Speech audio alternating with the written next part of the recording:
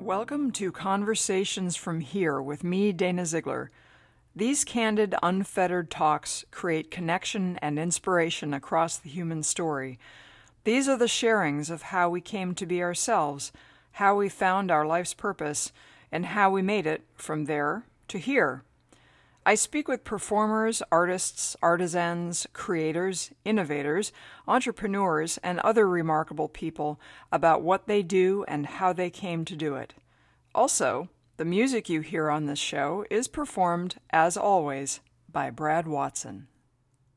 Welcome to the second installment of my chat with Mr. David Scharff, because we had so much fun talking about all things Buddhism.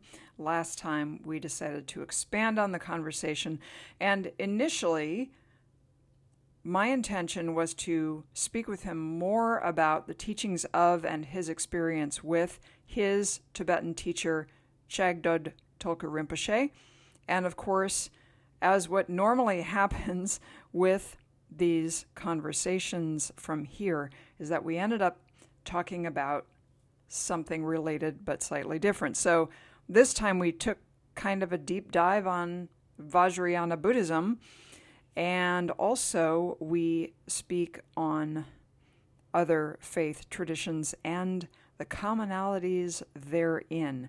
This is a favorite topic of mine, the commonalities between especially the mystical traditions of faiths around the world. So I hope you will enjoy this episode. I think we're going to have him back again to actually talk about the aforementioned teachings of Chagdud Tulku Rinpoche. And but anyway, we had a really good time on this talk. We enjoyed it. I hope you do too. Here's me and David. So welcome back, Mr. David Scharff. I'm just so glad that you wanted to do a part deux to our episode. And so when we left off, you had met Chagdud Tulku Rinpoche. Got it. And you had, I believe it was the first empowerment.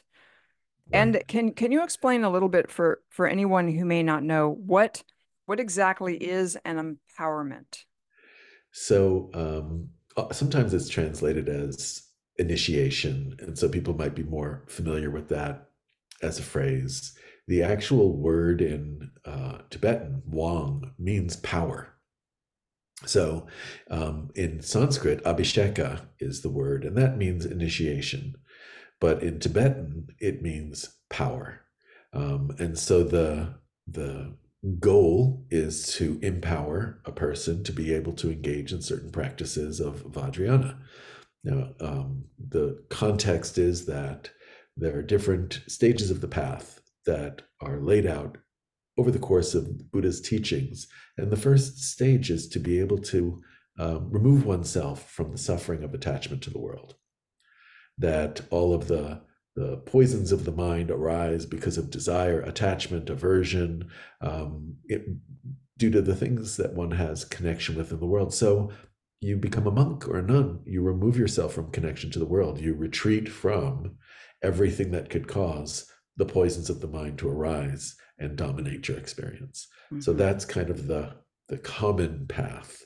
Not like common, like, oh, you're a commoner, but common meaning that's at the base of the teachings of the Buddha is there's suffering in the world. The suffering comes from attachment to oneself. There is freedom from suffering too, and that comes from the Eightfold Noble Path, which removes you from attachment to the world. So those are the four noble truths of the Buddha. There is suffering.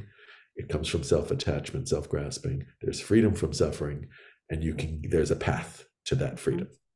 And that empowerment sort of lays the groundwork for you to then walk this path. Well, so empowerment comes later.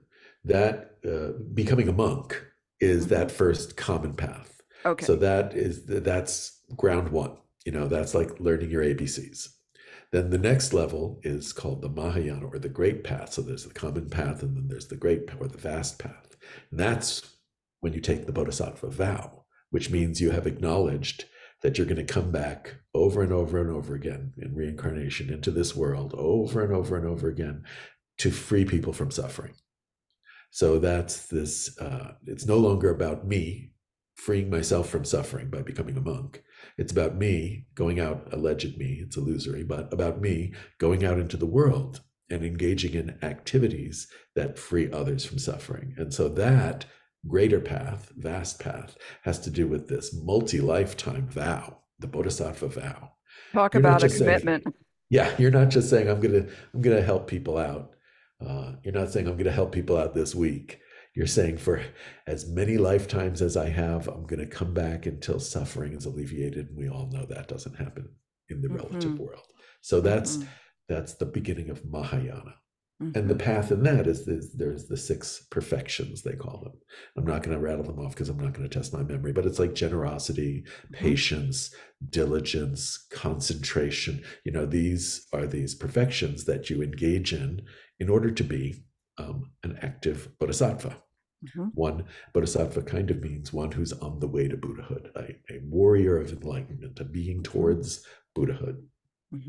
So that's that second level. Then within that, we get to Vajrayana, and that's the diamond path. The difference with Vajrayana is that there's a number of differences, but they say the difference is the speed with which one traverses the paths.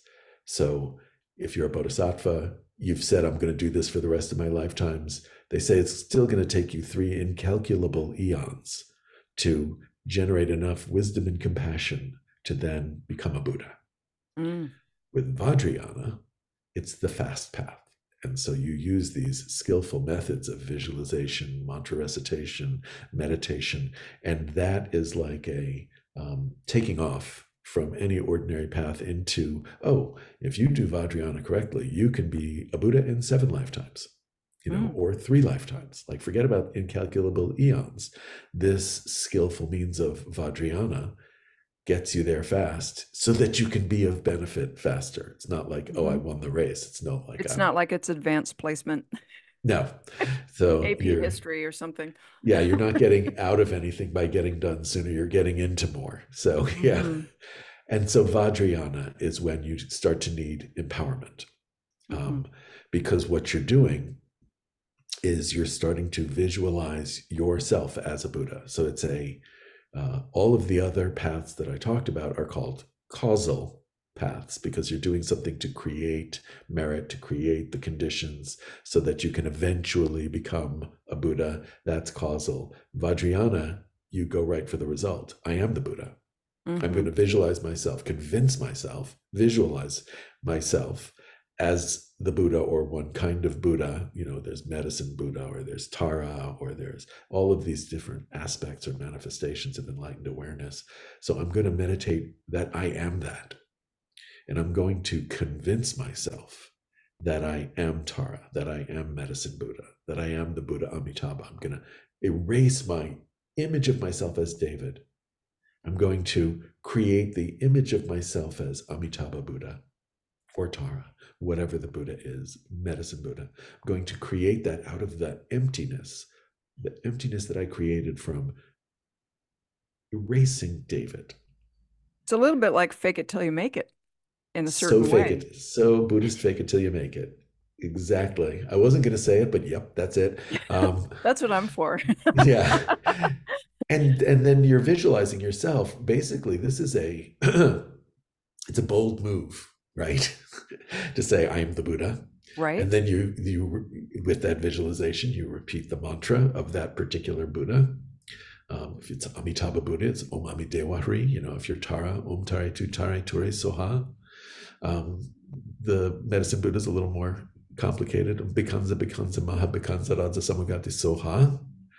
And if you want to go all the way for the Vajra, the diamond being, Vajrasattva, the Buddha that purifies all negative karma of the past, which is Om Vajrasattva Samaya Manupalaya Vajrasattva Tanopa Tishtadita Meboa Sutika Meboa Subajaya Meboa Anarakto Meboa Sarasita Miprayata Sarukama Sutsa Metsitam Shiriam Kuru Hum Ha Ha Ha Ho Bhagavan Saratata Gata Benzama Memunza Benzabawa Maha Samaya Sato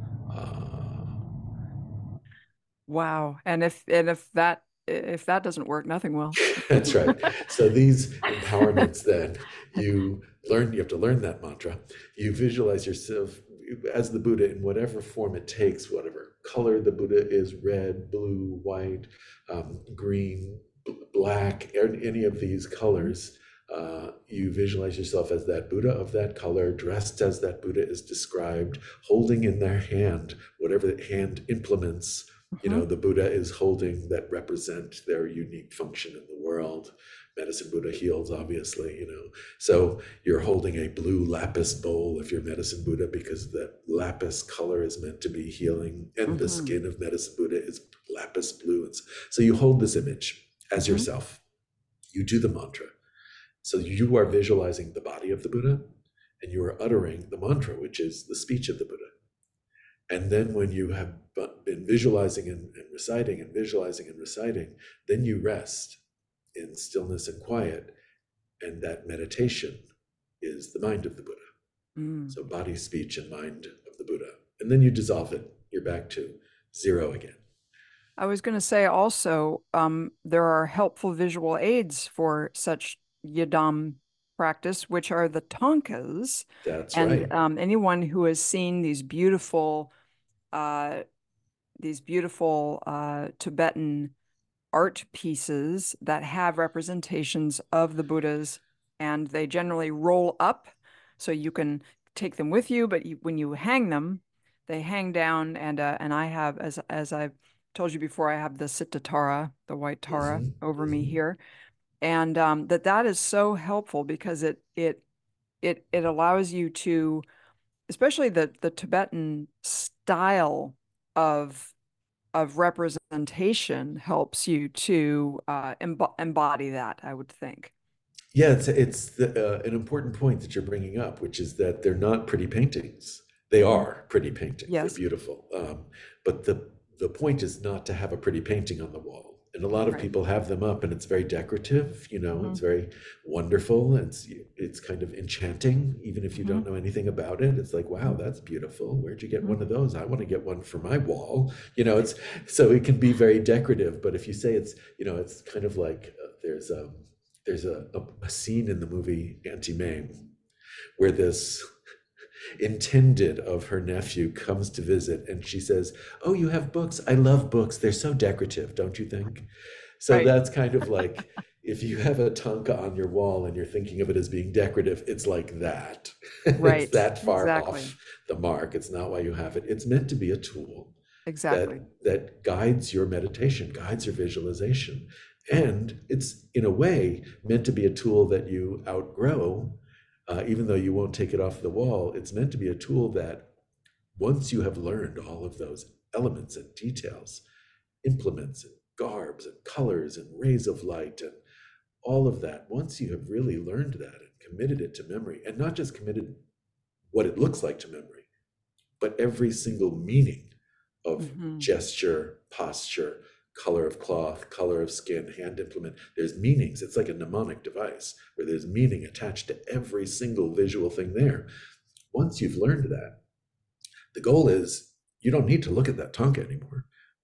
Right. It's in your mind, and it's three-dimensional. It's not a Hmm. painting, Hmm. and it's you. So Hmm. you're using the tanka as a mirror for a while to see Right. yourself, Right. and eventually get to know yourself so well as that Buddha Hmm. that you don't need the tanka anymore. You can sit on the porch, look out at the snow, and be Buddhatara. You Hmm. in Tennessee or in California, it doesn't matter. So yeah, that's what the support, they call it, Hmm. a support for meditation. And any statue is the same thing too. It's a Hmm. support for visualization, and they do, they carry blessings. Hmm. These images carry blessings beyond just the image. There's actually ceremonies in which they're consecrated, which is like an empowerment is for a person, Hmm. a consecration is for a support for meditation. So the Hmm. painting or the statue is consecrated by a teacher who holds that practice or who has the wisdom to be able to impart those blessings. You know what that reminds me of a little bit? That practice of the consecration of these things reminds me a little bit of Catholic relics. And Mm. also things that have come, say, from the Holy Land or whatever, whether it's a vial of holy water or earth from Israel, that these things impart um, sacredness, holiness. It's not just a thing. It is imbued with that spirit and that blessing. Yeah, there's a lot that's similar in that Mhm, way. Um, there is a transitional version of it, which is that there isn't always the need for there to be a substance that comes from a place or an object that is venerated in and of itself, because the teacher can generate those blessings and imbue the object with it, even if they don't have something tactile or mhm, physical, or some element. Even if they don't have that, if they have the wisdom and the meditation, mhm, then they can do that. But that follows the idea of a relic. Like that teacher, if they have that degree of wisdom, they are a relic in a way. mhm, Once they pass away, they're considered to be a relic. They have the mhm, blessing power of the relic of a great saint, because really, if you want to use the terminology, that's what some of these teachers are. They're great saints. mhm, mhm. I think of them all as in whatever, whether it's Buddhism or Catholicism or Judaism or Hinduism, all these people are ascendant masters of various, they'd have a different cultural context, but Uh-huh. they're on the same plane. Yeah. Yeah, there's the tradition of the ascended masters is a very interesting adaptation in the West, because it assumes that someone who's really holy could not be physical on this planet. That Mhm, somebody who's reached a certain point of evolution just could not even stand it here anymore. They would have to be on a higher plane somewhere, working down with us, to us, for us.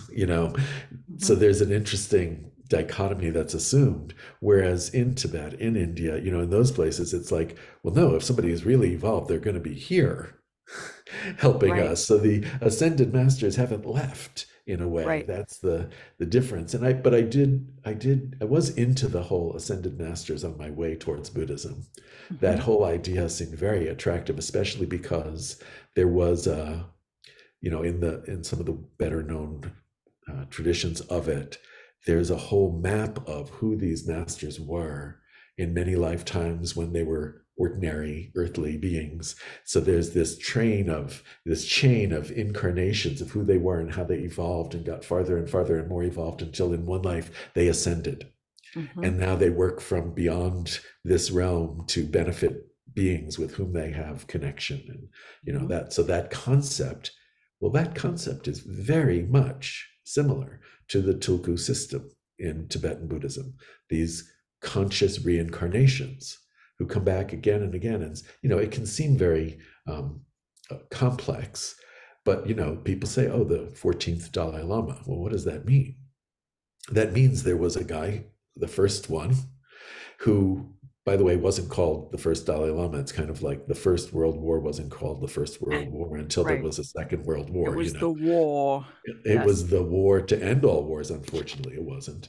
But on the complete opposite side of that spectrum, the first Dalai Lama was a great master who, Mhm, when he died and was missed, he came back and kind of said, it's me. I'm back. mhm. Uh, Hi.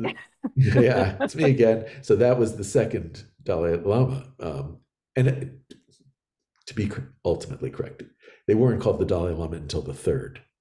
So the third one was the first one called the Dalai Lama. The second reincarnation was called the third Dalai Lama. And Dalai is actually Mongolian for ocean like.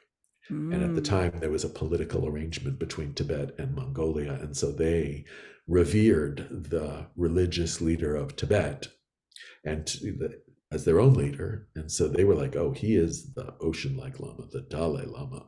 mhm, Um, the first one of those, the stories of these beings, before the first Dalai Lama was the first Dalai Lama, there is a series of incarnations of who he was prior to that.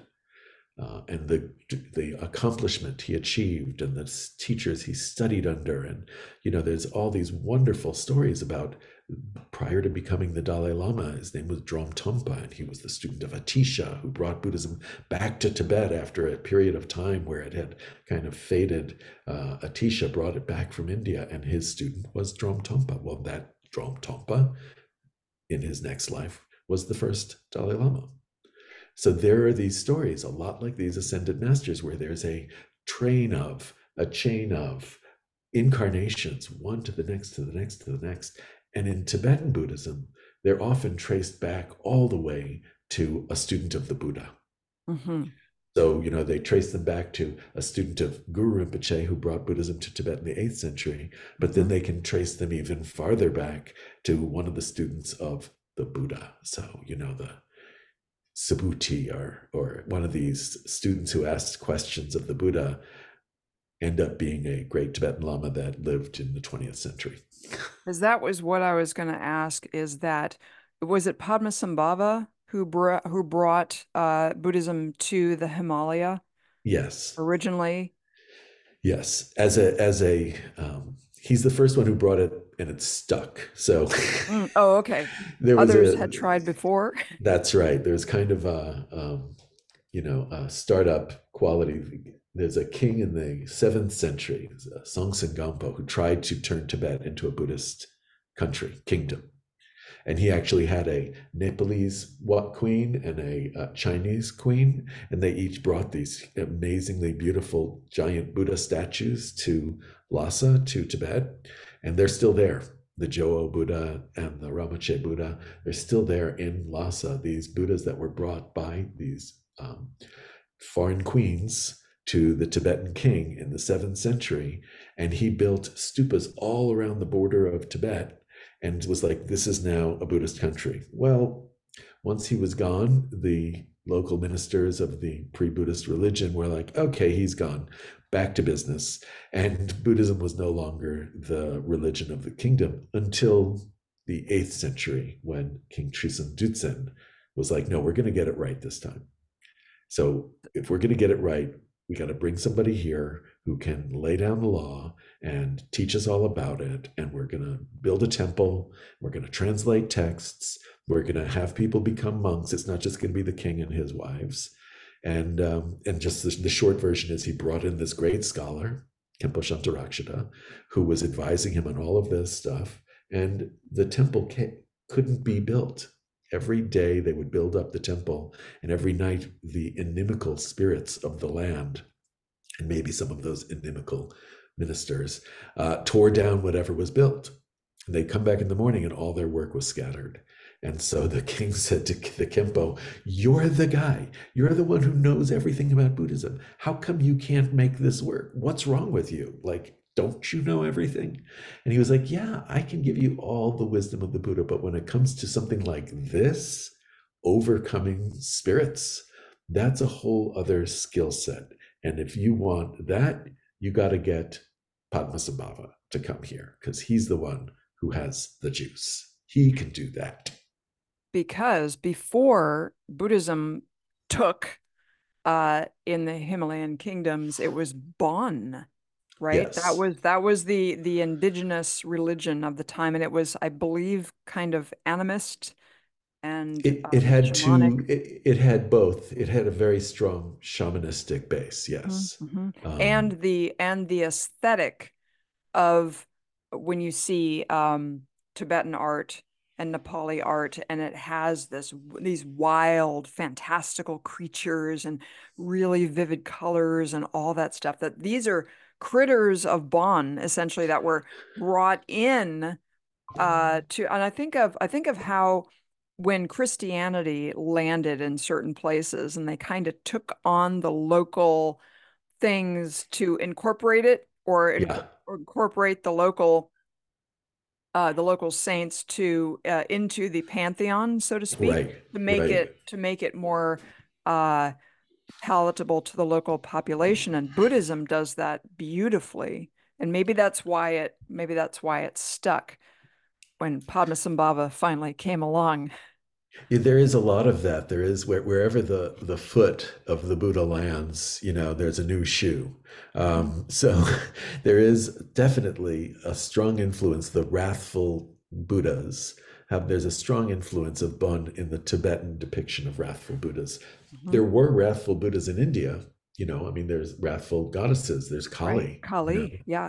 And there are other manifestations. Usually, the feminine is the more wrathful in the Hindu and Indian Buddhist traditions. Hmm. But this idea of there being wrath as compassion Hmm. had manifestation. There are images associated with it that are in the Hindu and Indian Buddhist traditions, but the level of complexity and ferocity and intensity that really appears in Tibet, a lot of it is influenced by the Bon. There are some. Vajrakalaya was That's the one. already, He's my favorite guy. he He's actually a existed in India.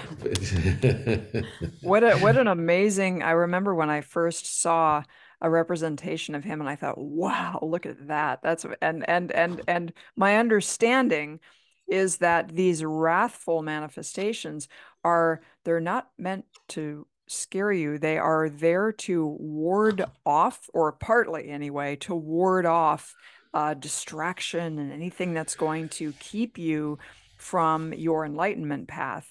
And it's also a reminder, like maybe like a nun with a ruler, that you better, what is it? Stand up straight and fly right, Uh-huh. or else. Straighten up and fly right. um, so you hit on something that's interesting, because actually it's easy to there are two kinds of wrathful beings. One are these yidams, these Buddhas, and then the other is the Dharma protectors. And so those are the ones who are like the reminder and the caution, the cautionary tale, and all of that. The Dharma protectors, whose job it is to protect anyone who is a Dharma practitioner, to protect the teachings, the students, and the teachers. So the Dharma protectors also can either be worldly or wisdom.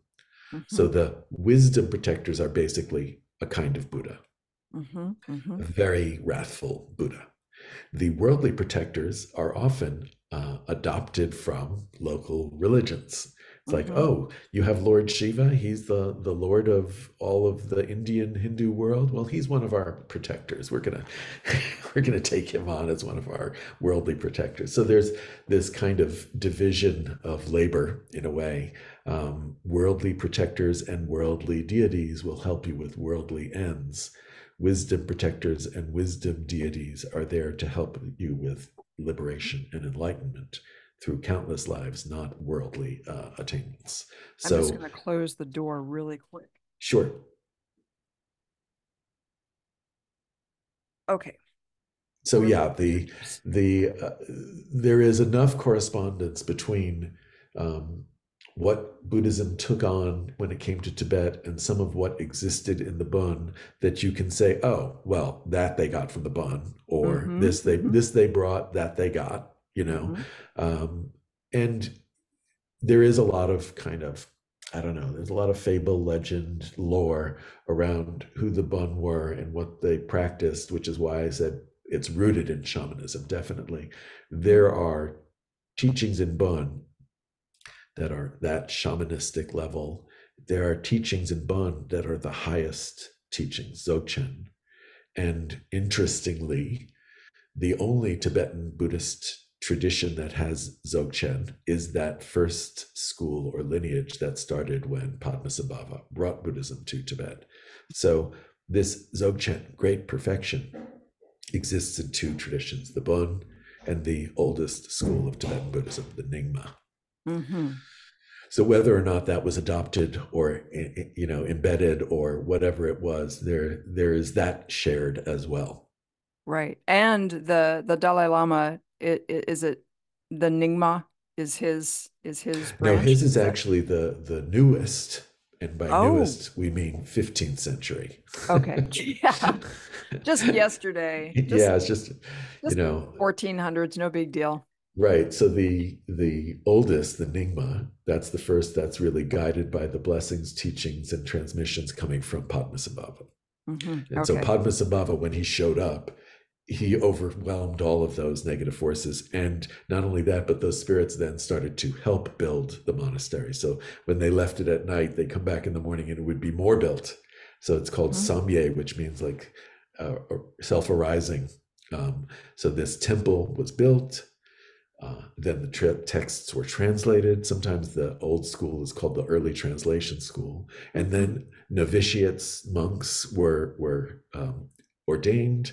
And so then it stuck because there were those three levels of transmission. So the Nyingma is based in that transmission in the 8th century. Okay. Then there was a royal family called the Sakya, and they carry to this day, it's a dynastic, a familial line, and to this day they carry some practices that come from Padmasambhava back then because they were Mm. around then. They have Wow. other practices that they've taken over time from India Mhm. directly, and so they're kind of a unique lineage in that they have roots in both the Tibetan Nyingma tradition and in uh, Hindu Indian Buddhist tradition, Mhm. and so they trace their roots to one of the great Mahasiddhas of India. So there's a very the Vajrayana Buddhists of India before it went to Tibet. There are these great accomplished masters, and they trace their lineage back to Virupa, who's one of those Mahasiddhas. And my understanding also is that so in the monastic tradition that there weren't nuns until much later. Is that right? That's yes. That goes back to the time of the Buddha, though. There were nuns still in the time of Buddha, Okay. but they were not. It was kind of it was like a consolation prize. It was not seen as this is really going to get you to enlightenment. It's seen as, well, do this and pray to be reborn a man. Yes, And you're then only a woman after all. right, That and was and the if attitude. and if you pray to be reborn a man, then you have a shot. So that Right. was during the time of the Buddha. There were nuns, but it was not a highly regarded position, Mhm. unfortunately. But I think in But recent years, I think much more so, and actually the Dalai Lama did say that he thought that he might reincarnate as a woman. And that yeah, was a rather revolutionary thing for him to say. well, that's particularly true because there's the Nyingma, there's the Sakya, there's the Kagyu, which is a kind of an oral tradition. Ka Hmm. means oral and Gyu means lineage. And they trace themselves back to the Milarepa, who is the Hmm. great kind of Tibetan singing saint Hmm. renunciate. Mahasiddha, That's yes. right, and so that was the third lineage of Tibetan Buddhism. The fourth, which is started by Tsongkhapa, is the Dalai Lama's tradition, and it is completely monastic. Hmm. So these first three, you can either be a monk or you can be what's called a householder. Hmm. And a householder has a family, has a life, is not monastic, is not retreated, has different vows that they hold. But when it came to the 15th century and Tsongkhapa, he was like, you know what? It's too messy, too complicated. People can be having the wrong view and doing stuff that they're saying leads to enlightenment, and really it's just ordinary mind and ordinary desire and ordinary whatever. So I'm going to be a monk and prove that you can reach enlightenment as a monk. And so that was the beginning of the Dalai Lama sect. So for the Dalai Lama to say that he might be reborn as a woman is very much counter to what the Gelugpa, his lineage, Hmm. holds, which is that the Dalai, sure, you can have wonderful, there are nuns in the Gelugpa, of course, Hmm. but for the Dalai Lama to be Mm, woman yeah. and potentially not a monk or a nun, I mean, he's made many radical claims about what he might come back as, whom Hmm. he might come back as, and I think he's kind of messing with the Chinese head a little bit, Yes. but Well, and they always claim that they are picking their own. And of course, it's not legit. Of course, it's a political uh, ploy. But right, one of the things that's interesting about the householder tradition is that householders have unique challenges because they are living in the world. right, They are not tucked away on a mountaintop somewhere where there are no distractions. they have probably children Often, and yes, a spouse and pets a job and things that they have to do. And it's even a little that. bit like I sort of equate it with working from home, whereas working from home is can be a great idea.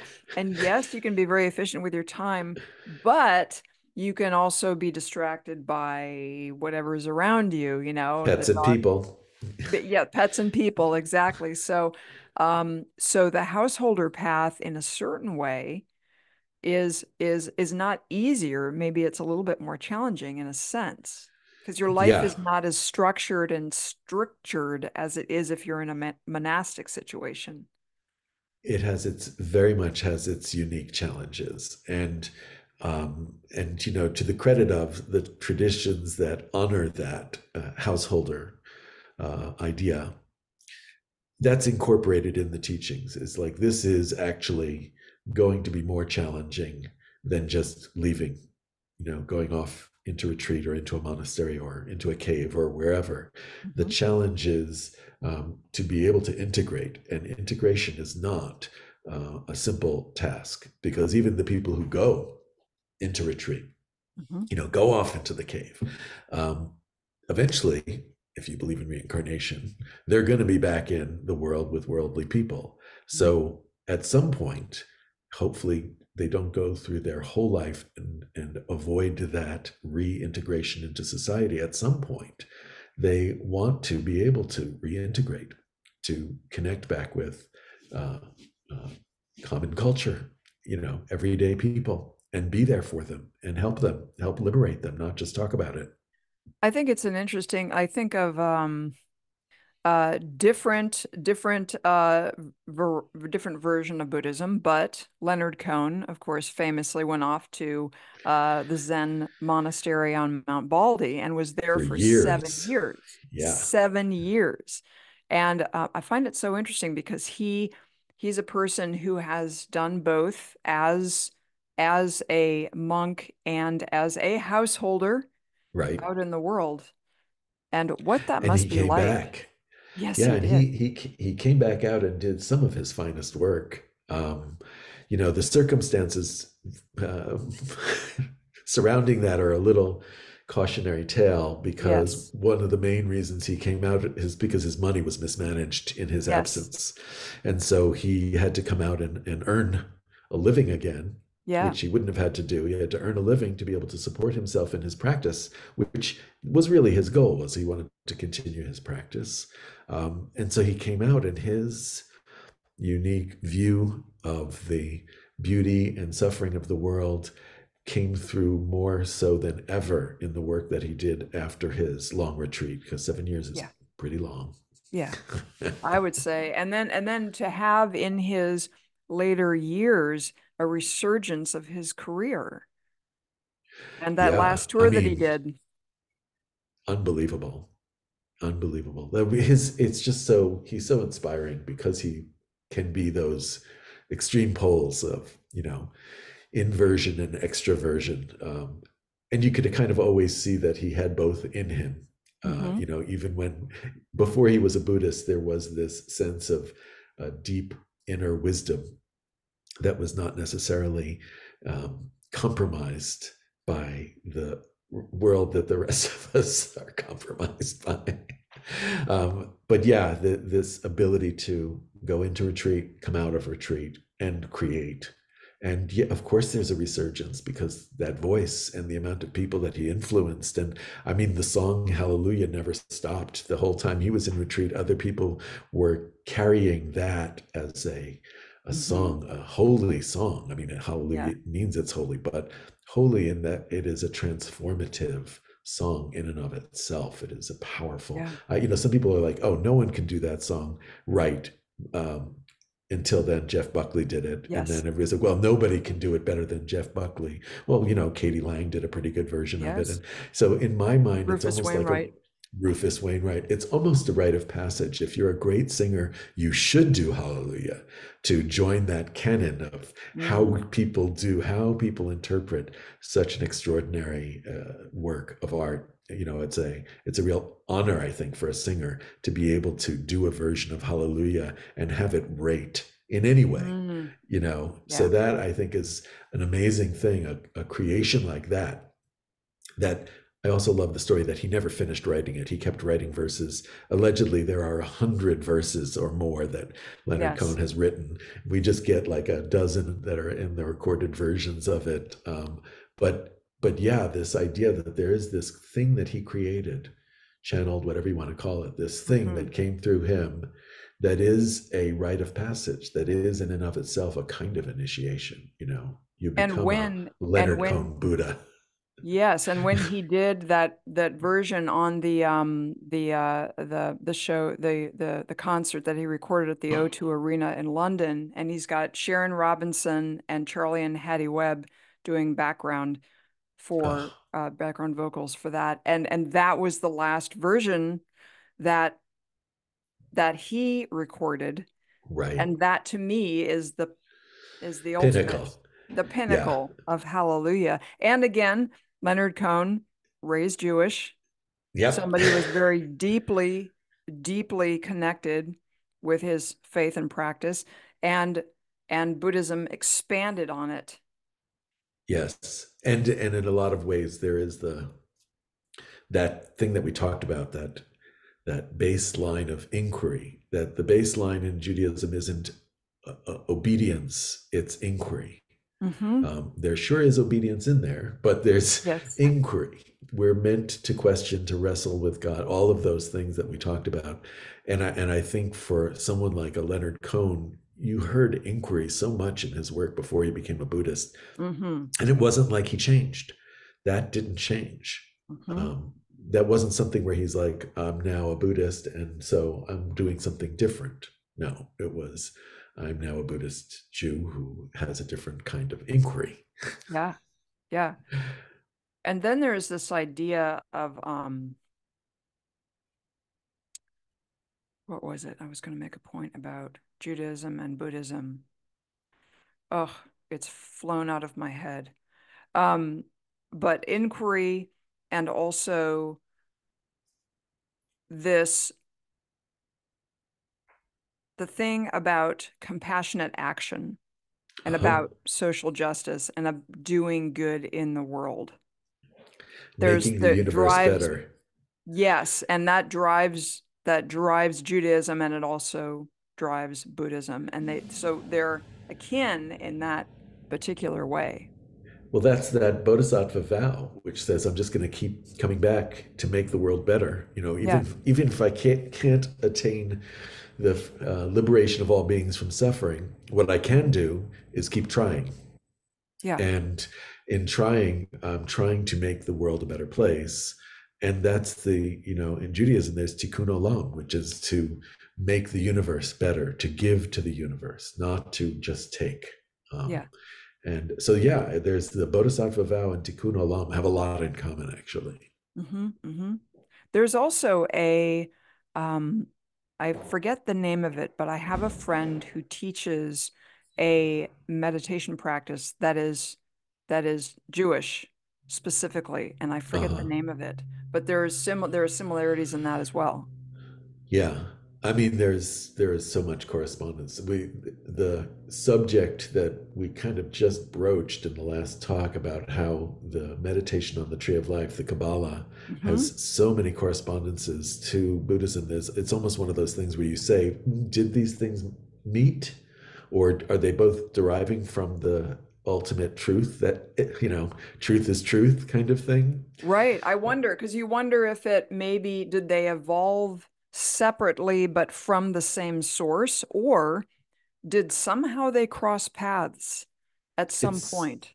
it's very possible. I mean, if you're looking at time frames and parts of the Hmm. world, that kind of that propagation could happen. Those spice routes and different routes of trade and commerce that go back thousands of years. There Yeah. certainly there are Hebrew texts that were found in the Dunhuang caves in China that date Yes. back to the 8th century. So if Hebrew texts were there in the 8th century, there could have been transmission of many things. Um, Yes. and that's not to say the Kabbalah was first, but it is to say that we don't know when the Kabbalah happened, and we do know when the Buddha appeared. Mm-hmm. Mm-hmm. But the Buddha was espousing universal truths too. It wasn't like they started with a guy in the fifth Right. century BC. And also, I think of there were stories that Jesus was in Rajasthan at I some love those point. stories. Yeah, I Yeah, love and that those. he I was don't know learning how much we meditation. can. Yes, there's just it's the lost years stuff. Mm-hmm. I've heard people debunk at base value the possibility that that could even be true, and then I've heard other people who insist there's all this evidence that it is, and the Sermon on the Mount and the teachings of the Buddha. There's so much correspondence.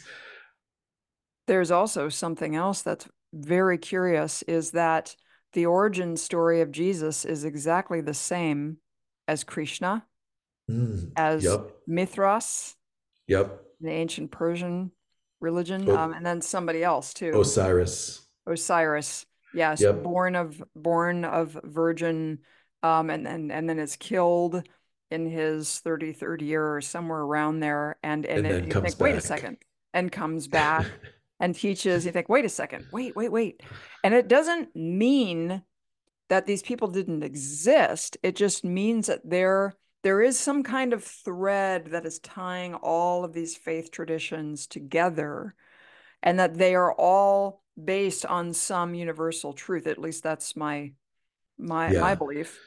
yeah. I sometimes think of it as an underlying coherent principle Mm-hmm. that there is this natural principle that is the way in which enlightened mind manifests has a certain basic geometry structure to it that whenever it appears fully in this plane, whenever it is when it out pictures, when it flows into the physical plane, that there is going to be this inherent structure or principle, organizing principle I that think comes through. also, yes, I think also of just as an example of that, the Fibonacci sequence, Right. how that shows up in everything, whether it's the double strand of the DNA helix, whether it's a nautilus shell, whether it's the spiral galaxies, it's on the macro and on the micro, and every single thing has this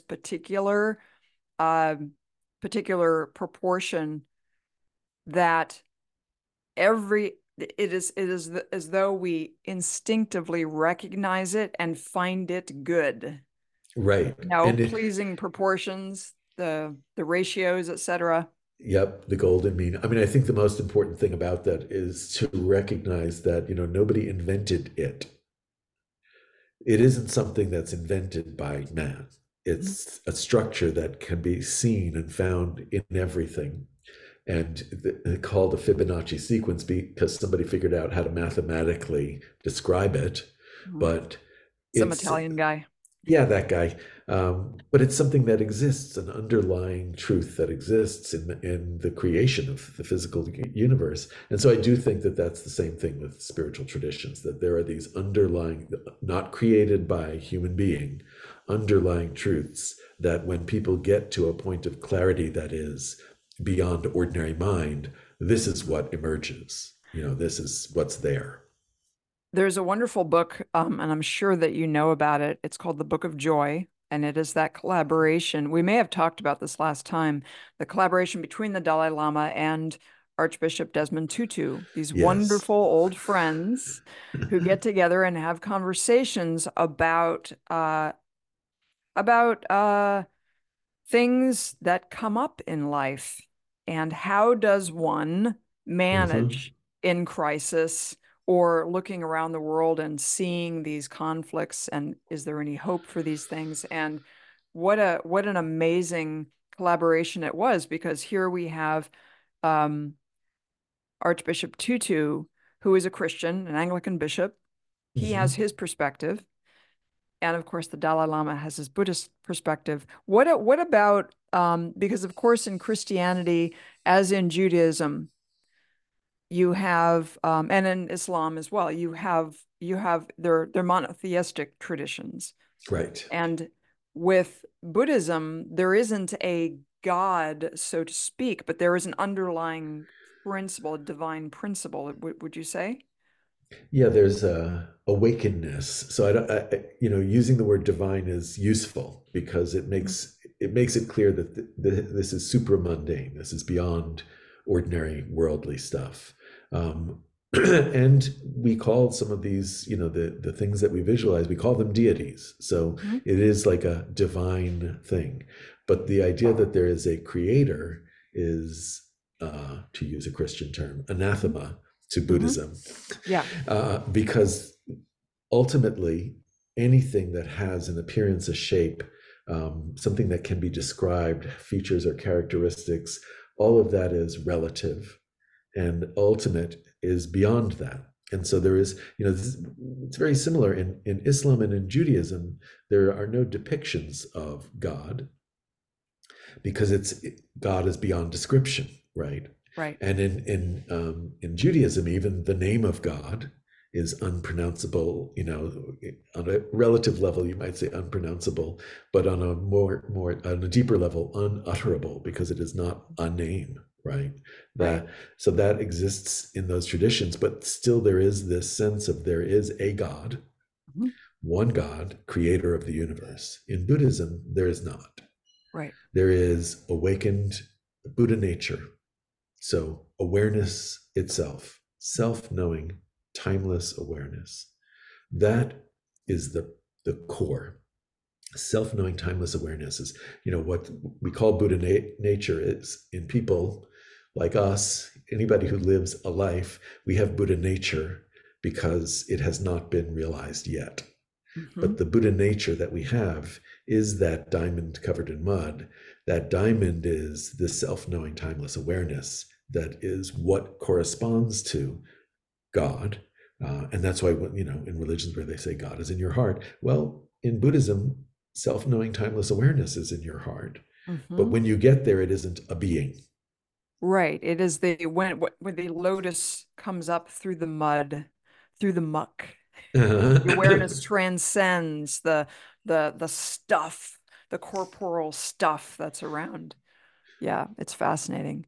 But also interesting that there are values that in Buddhism that are shared by the monotheistic faiths as well.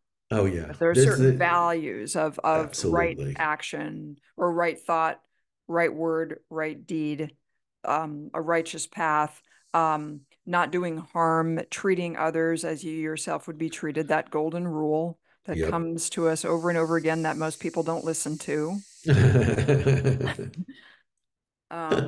But I also, one of the things that has always fascinated me, and I touched on it last time, is the mystical traditions uh, of all different faiths and practices. If you put these people in a room, you put a Sufi and a Vajrayana Buddhist and a Christian mystic and a a sadhu or Hmm. any number of people who are the great mystics and meditators of all of these different traditions, put them in a room together, they'd all be sitting there having a great time with big smiles on their faces because they're all talking about the same thing Or not talking, but yeah, or it's the not same talking. thing. Sharing a I meal together, possibly. That might be what's happening. I no, it's actually a favorite thing of mine to try to imagine like what's that room like, right? When Mm, you have mystics from every tradition, or even if you just have like, realized beings from one tradition all in the room together where they have gone beyond concept, thought, word. What do they talk about? mm-hmm, mm-hmm. So maybe they just smile and enjoy the meal and have a laugh, and nothing needs to be said. Or as one person told me, she was witness to these two great Tibetan masters coming together, and they brought lunch to them, and the translator was in the room with them, and then everybody left them alone. It was these two Tibetans, and the translator was with them because he had been with them for the rest of the day. Mm-hmm. And they heard all of this laughter coming out of the room. And when the translator came out, they were like, "What are they talking about? What are they laughing about?" And he was like, "Oh, you know how it is. Remember this life when we did this? Remember that life when we did that?" So, Everything and nothing. yeah. a different kind of nostalgia and reminiscence, I guess. And you had you yourself, before we were talking about the householder life as well as the renunciate life, you've had both of those things too. And I know that's a whole nother story. But you had 2 years, 2 years, was it, that you were a renunciate Well, essentially? I would caution on that. We were a householder tradition, even in Hmm. that retreat center. So Okay. we weren't renunciates. Okay. But if But you you weren't look at, talking. well, there was a couple of retreats where I wasn't talking, yeah. But if you look at it, somebody when I moved there, someone asked me, "It's Chagdud Gompa, Riggs and Ling. It's a retreat center in Northern California, almost at the Oregon border." And somebody asked me who lived there once I moved, he said, "What's the biggest difference between living here and living in New York City?"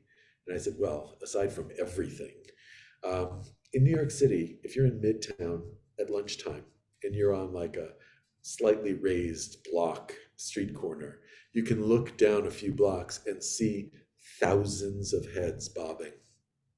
People walking at lunchtime just on a few blocks, you can see thousands of heads bobbing. And in this place, Chagdugompa, there are 35 people who live here. And in a year, with all the events that we have, people come to these big events, you might you might meet 500 people, you know. Hmm. That's the biggest difference, is the amount of contact. So in a way, that is renunciation, even though it's not a complete monkhood in any Hmm. way. It Hmm. is renunciation. And within the 2 years that I was there, as you were pointing out, there are periods of time when you do go into full-on retreat mode, renunciation mode. You are by yourself. You remain in silence. Hmm. You have no contact with other people, or as little contact as possible. And you don't even use your texts or your visualization practices that you've received empowerment into. You retreat from all of that, Hmm. and you remain in a state of daily practice of meditating on that self-knowing timeless awareness I was talking about, which has no features, no characteristics. And so it is this deep end of the practice pool. It's Hmm. you in the sky and your mind, and that's Hmm. it. What So yeah. what for you, for your personal experience in this, what was the hardest thing and the easiest thing and the most unexpected thing about that kind of deep extended practice? I'm trying to remember if there was an easiest thing. Well, I guess if you're speaking relatively, the easiest thing is um, you don't have to, in silence, you don't have to speak. You're not supposed to speak, but you also don't have to speak. And so it's both the hardest and the easiest. Mm. It's the hardest because I can't shut up, but it's the easiest in that you don't have to engage in this kind of negotiation of mind space with other people. It's all your own mind space, which is plenty, trust me. So, the hardest thing is to not speak, but the easiest thing is to go without speaking. Um, Hmm. so there is something about that that's beautiful. Also, the easiest thing is that when you do a retreat like that, the rule is that you do nothing, you know. So that's easy in a way, even though it's harder than one would imagine. It's easy in that you don't have a set of prescribed activities other than get up in the morning and go meditate, and meditate until you go to sleep at night. Like that's the rule. Your marching Everything orders. else, that's it. Don't do anything. Do the absence of anything, Mm. do non-doing. Other than that, like all of the, oh, well, it's 6 o'clock, I have to do this practice, or it's, I have to do this thing, I have to do that. All of the activities of a practitioner, that is a lot of busyness, that when you're doing a retreat like this, that is gone. The hardest thing sometimes, again, like silence, is to do nothing, but it's also, there is a welcoming womb of silence and inactivity Mm. that is really powerful. And so the most unexpected thing, I think, the most unexpected thing would be what your mind is like when you're left alone with it. I think that even for someone who was on a, been on a spiritual path for decades by the time I moved there and been meditator since I was 15, even with all of that time spent, um, I was not prepared for what happens when you really, when you cut the ribbon and let the balloon fly. Um, Not prepared for what that would look like. And there's an old adage which is, uh, a breakdown and a breakthrough both have a break. Whether you come back from that break more or less capable of dealing with your mind and others, Mm. that's the proof in the pudding of what kind of break it was. But both of them, you have a break, and that break is a break from ordinary thinking. A breakthrough And or a breakdown both is of all them, in how you look at it. that's right. And it's how it turns out. They can look the same at the time when they're happening. Because you do, if you go into silent retreat, at some point, whether you're in for 6 weeks, and it happens then, or it doesn't happen until you're in for 3 years, at some point, there's going to be a break. And it's going to look like you've gone crazy, either to yourself or to others who see you, because the break is from ordinary thought, ordinary Mm. thinking. Um, and so I can't say that I had the kind of profound, deep break that I think one needs to be able to really progress. But I definitely went crazy. And I had a break in the first 6 week silent retreat that I did. I did two while I was there. So, and it's no big whoop. Like people hear that and they think it's a big deal. I'm like, you don't understand. There's one of my teachers who did 30 years of retreat, not 6 weeks in silence, Mhm. 30 years. That break happened early on for them and they just kept going, like they definitely became more capable of benefiting beings. Mhm. Mhm. But some of them wandered through the woods and mountains. One of them stayed in a cave for decades.